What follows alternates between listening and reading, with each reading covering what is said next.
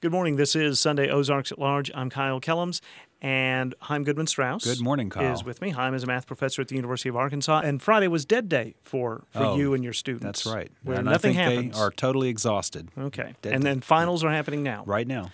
Not this morning, but... Well, no. Sunday is one day we don't have That's finals. right. You gave us something of a final to consider last week. I guess it was final for the frog. Right. So the frog, so we have a number line and there's a frog hopping along it. It starts at some position and it hops by some steady amount in some particular direction.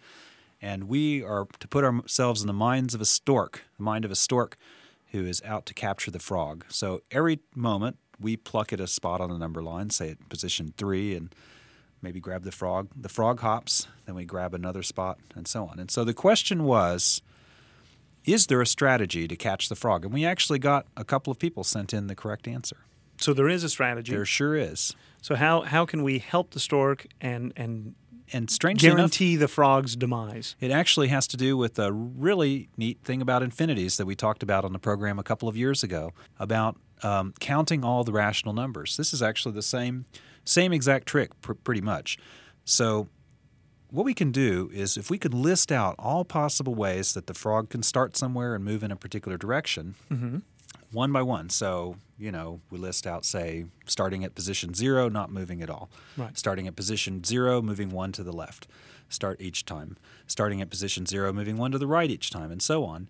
If we could actually list out every single possibility, then we just walk through those one at a time and figure out where the frog would be. So if it's if the fourth thing on the list where the frog is starting at position 1, moving 1 to the right, and so we look down the list, we're now at the fourth one. Let's see, if it's turn 4, then I guess the frog would be now at 5, right? Right. So then we would pluck there. Then we go look and see what was on the list at position 5, and that might be, say, starting at 1, moving 1 to the right. So if that were the case, I guess the frog would be then at -4 on turn 5. We pluck there, and so on. If we can make that list, then we would eventually be able to hit every single place that the frog might be. So there will be some empty attempts. Oh, mostly, yeah. Yeah, well, but until we finally hit right, it. Yeah, but eventually you get the frog. So yum. So making the list is easy enough. There's lots of ways of doing it. One way is just we'll first list out all the ways that the numbers can sum to 0. So 0 and 0. Then we list out all the ways that the numbers can sum to 1. So that would be 0 and 1. I guess we could also have 1 and 0. Or we might as well just throw in the negatives too. So we could have -1 and 0 and 0 and -1. I guess those are all the ways that the numbers, the absolute values of these numbers can sum to 1. Then 2, and there's a few of those, and then sum to 3 and sum to 4 and so on. Eventually we'll get to the things that sum up to 98, like, 1 and 97? That's too easy. Oh, okay. Well, no, yeah, I was trying to think of 47 and 41, or, right. Right. 53 and, or 45. Thanks. And that's it. That's the whole trick. Now, what's neat, too, is this generalizes. We can have a stork can catch 10 frogs or 30 frogs, 50 frogs. Suppose we wanted one stork who wanted to catch 50 frogs on the hopping around. Well, we would just list out all possible ways of having 50 of these pairs of numbers. Right. And it'd be tedious to do, but we could actually work it out. But if you're talking about dinner, this is important. Yeah. All right. Have you ever had frogs? I have had frog legs. Really? How are they? This is going to sound like a cliche, but they taste like chicken. Or maybe chicken tastes like... Well, that could be. I like them, but... here in Arkansas, I guess possum is... I've had possum once. It's the other white and meat. It does not taste like chicken. It's not bad, but it's greasier. Okay. So I'm a vegetarian, so I don't. Well, I'm so safe. you don't even know what I mean when I say it tastes like chicken. Well, then. It wasn't always. Okay. Squirrel? You ever had squirrel? Mm-mm. Okay, it's not so good. No. Okay. No. Well, we have a special guest this week. One of our correspondents from Sweden. One of our correspondents from Sweden. One yes. of them. This is a gentleman who listens via podcast, obviously. Right. And we called him earlier. Good morning, or actually good afternoon to you, right, Niclas? Oh, good afternoon. Where exactly are you in Sweden? In Uppsala. Okay. I don't know where that is, but you probably don't know where Fayetteville, Arkansas is either. I can look it up. Yeah. It's a deal. We'll look up each other's towns. Yeah. You wrote to us with a problem, did you not? Yeah, I did. Yeah. So, It was the box problem that you posed some months ago that came that made me think about this problem. It was the box in the air how to escape down. And well, my problem is also a rope problem.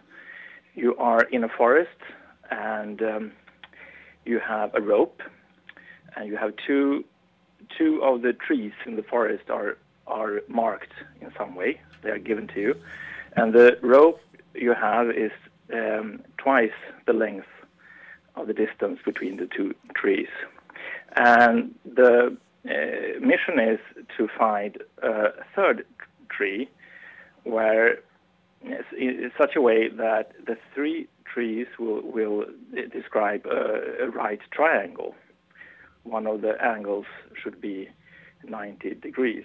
So the mission is simple. How sounds do you do simple. it? But when you first posed this problem, I thought, no way, it's impossible. I thought, Okay. but it is possible now. So Yeah. we've had a number of emails about this, haven't we? And I Yeah. guess we'll just have to leave it at that for our listeners and come back next week with the solution. Okay, Yeah. so if someone has a solution, They should email us at mathfactor@uark.edu and let us know. and again, you have the two trees, Mm-hmm. and they are how far apart? It doesn't matter. Doesn't matter. But the rope is Twice the distance. twice between the two distance. And what you want to do is To find a third tree such that the three trees will describe a triangle, a right trees. triangle. A right triangle. okay. Yeah. Okay. So No. part of the solution is what mathematical model is suitable here to Right. Oh, yeah. solve this. Yeah, so one of the things that kind of tripped me up is I was thinking about this like a mathematician, where the Yeah. trees had no width and the That's right. or knots have okay. take no length Yeah. of the nut rope and stuff like that. So you also mentioned that you are, I guess, in the Swedish Army and were issued a rope in just this manner. Is that correct? When I did the military service, yes, way back, I had we had a rope that was marked in a special way. Just for this kind of thing? Yeah. So and I thought it was a very, very bad solution. I thought it ought to be possible to do this in a simpler way. So we went halfway around the world for the puzzle. We're going to make people now wait another week for the answer. That's right. But they can write us at mathfactor@uark.edu, UARK, or they can check us out online at mathfactor.uark.edu. Chaim Goodman Strauss is a math professor at the University of Arkansas, regular visitor to Sunday Ozarks at Large.